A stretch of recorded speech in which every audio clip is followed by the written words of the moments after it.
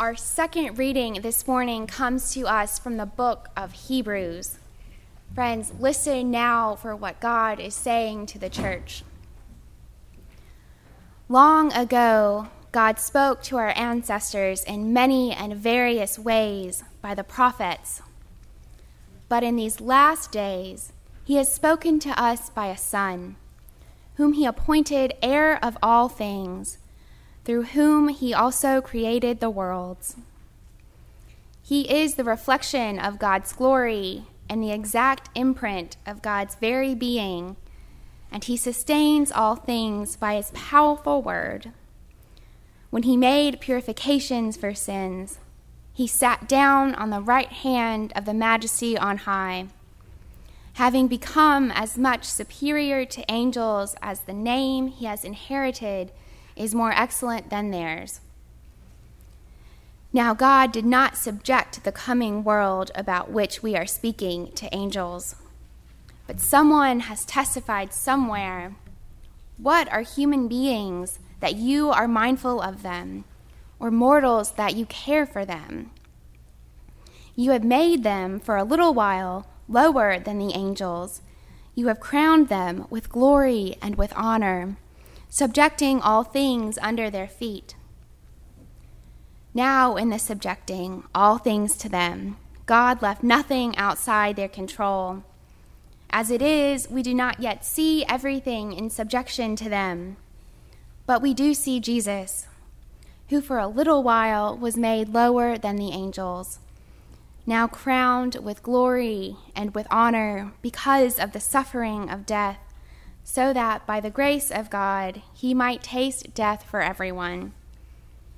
It was fitting that God, for whom and through all things exist, in bringing many children to glory, should make the pioneer of their salvation perfect through sufferings. For the one who sanctifies and those who are sanctified all have one Father. For this reason, Jesus is not ashamed to call them brothers and sisters, saying, "I will proclaim your name to my brothers and sisters. In the midst of the congregation, I will praise you." Friends, this is the word of God for the people of God. Thanks be to God. Let us pray. Good and gracious God, take these words out from my mouth and make them into your own for us today. Amen. I can't believe that I chose this text to preach on. And if I'm being totally honest, I've never preached on a non-narrative text before. There's not really any story in what we read this morning, right? There's no tale of a miracle happening or of God imparting some great wisdom onto humanity through a parable or through the message that a prophet might proclaim to his people. There's no story here. There's no imagery of fields or sheep, of mountains or deserts or cities. Instead, there's just this description of God's ultimate messenger and the message that he brings to us. The Hebrews, the people who wrote our text this morning, they were second-generation Christians. They were removed from the intensity of Jesus dying on the cross. They had only heard the stories. And what we have in front of us this morning is the Hebrews trying to make sense of God, the God that came to earth, that suffered on a cross, died, and was then resurrected. The Hebrews tell us that God used to speak to the people through prophets like Moses, Ezekiel, Elijah, Elisha, Micah, and such. But not anymore. In these days, God speaks to us through Jesus, through a Son, through God made human. But what does God say to God's people? God says hope, but what are we hoping for? The past few weeks, the news alerts have been going a little crazy on my phone You know, when it sends you those like news messages and you think that somebody needs you, but it's just the news? That's been happening a lot. And I suspect that you all can guess what they've been about. These news alerts, to me, revealed a world where people treated one another as its instead of human beings. They showed a world that was filled with greed and a world that assumed guilt. They showed a world that was filled with darkness and sin and doubt as names were called and jokes were made. And I wondered, what are we as Christians, as God followers, disciples of a loving God, supposed to do when the world seems like mutually assured destruction is imminent? Then it came time to pick which text to preach on this week. I looked at my Bible as a vision of God, like the Reverend Dr. Jill Duffield talked about last week at our anniversary keynote.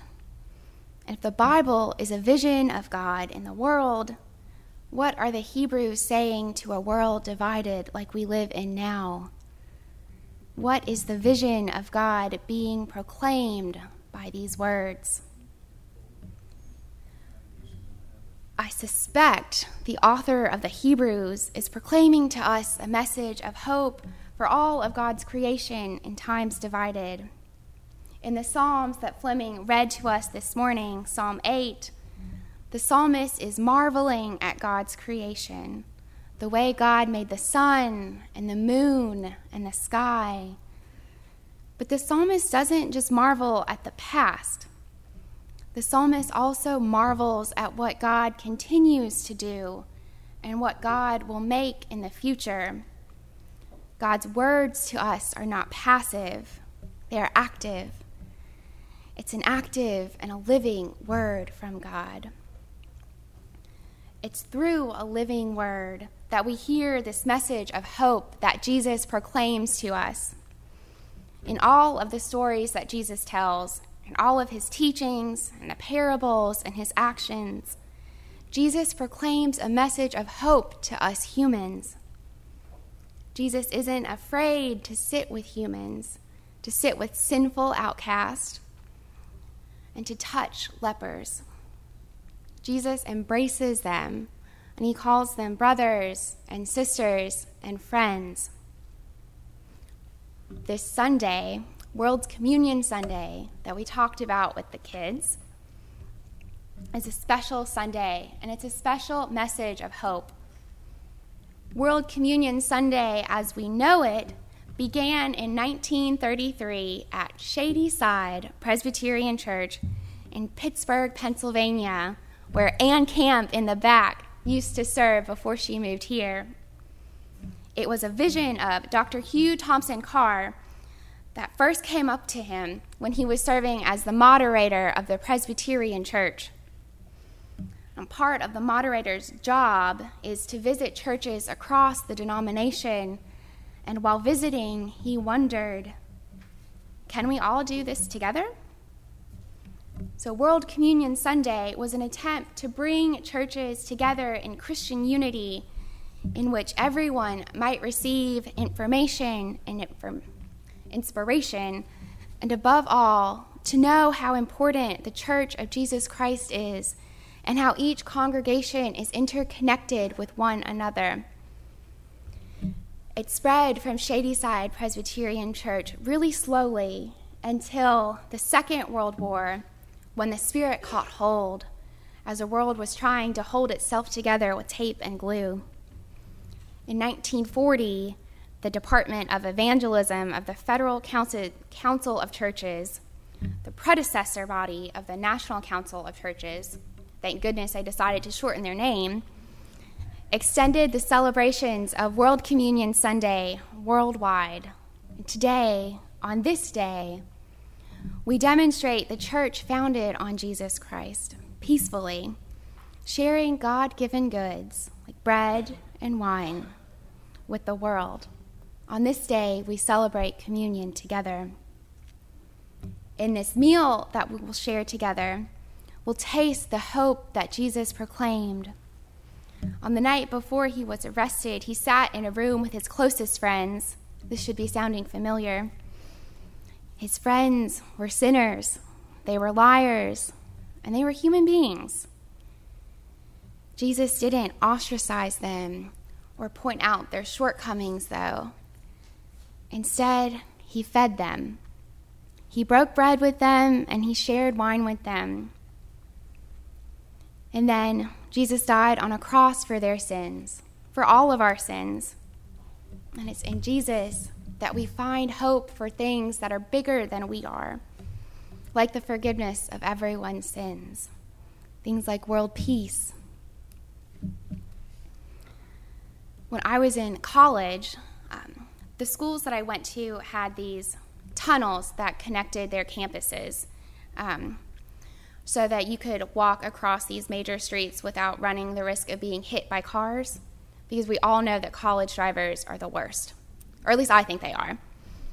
At App State, the tunnel went under River Street, and you almost always had to go through this tunnel to get to class or to get back to your dorm. Now, each time you went through it, there was something different painted inside.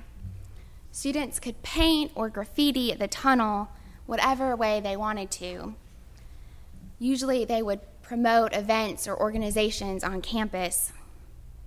A few weeks ago, early one Sunday morning of all days, it wasn't a campus event that was being promoted. Someone had painted a Nazi flag in the tunnel and captioned their painting, "The Holocaust was a good thing." I keep hoping that this kind of language is dead and that we're past degrading one another in that way, but we aren't.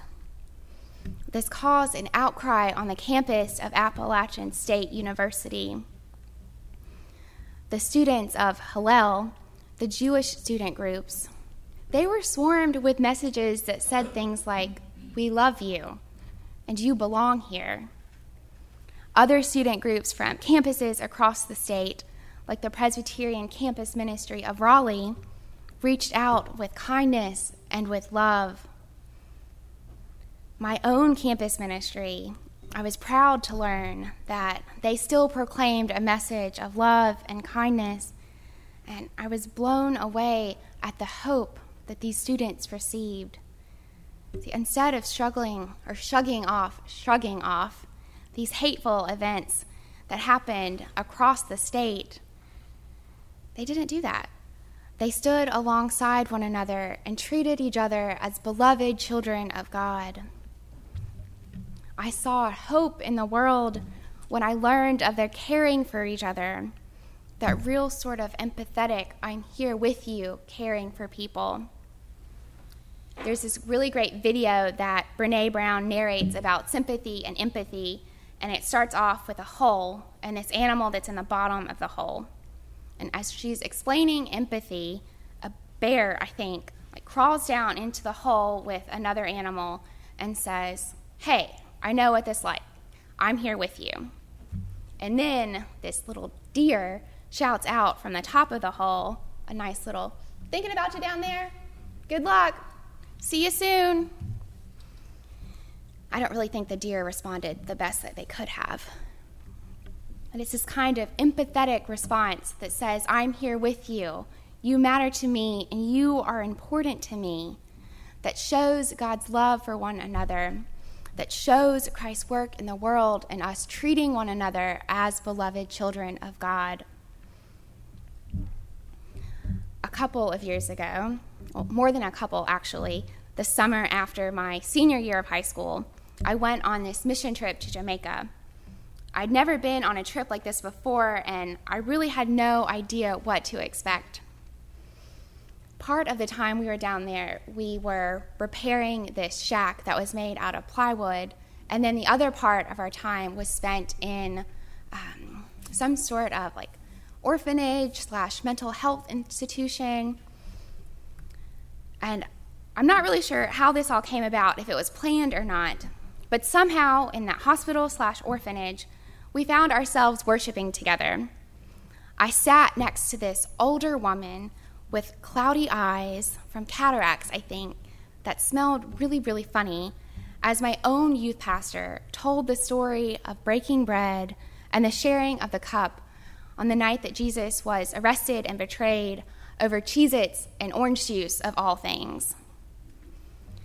These elements were being passed throughout the room, and when they got to my friend, the woman sitting next to me, she turned to me holding this basket of Cheez-Its and this cup of orange juice for me.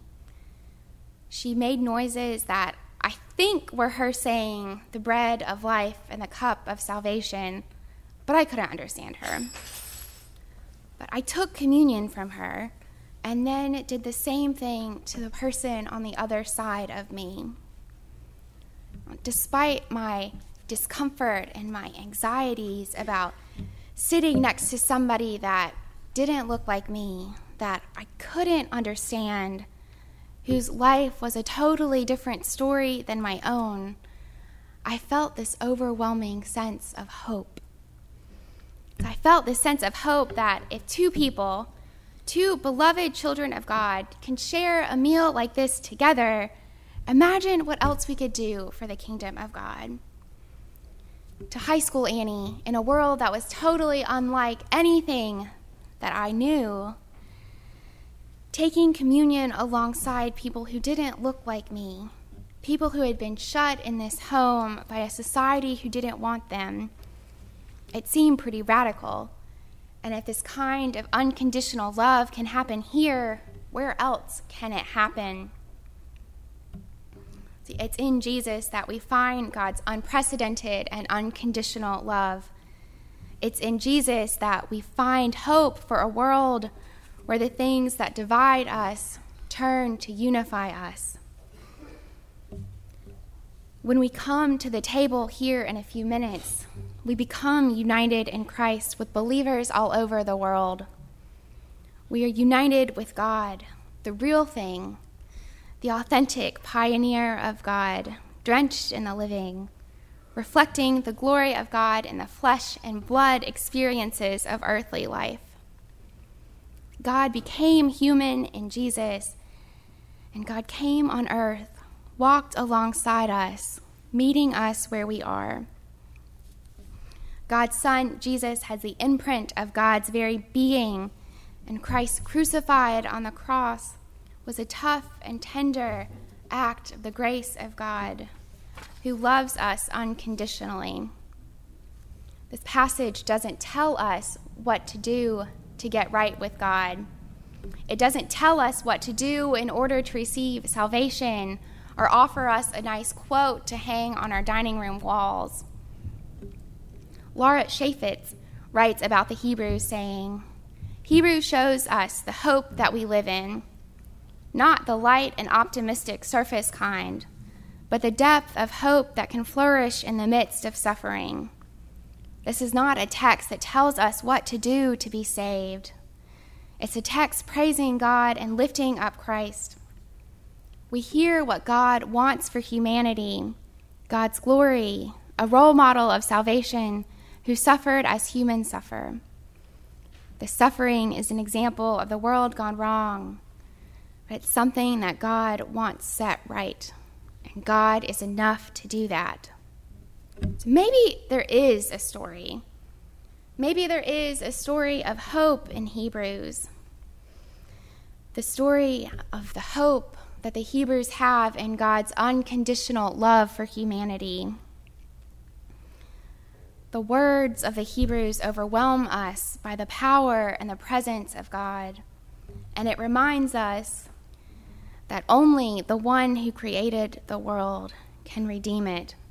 Only God in Christ brings redemption into our world, and only God can bring us together in unity that lasts forever. In the name of the Father, the Son, and the Holy Spirit, amen.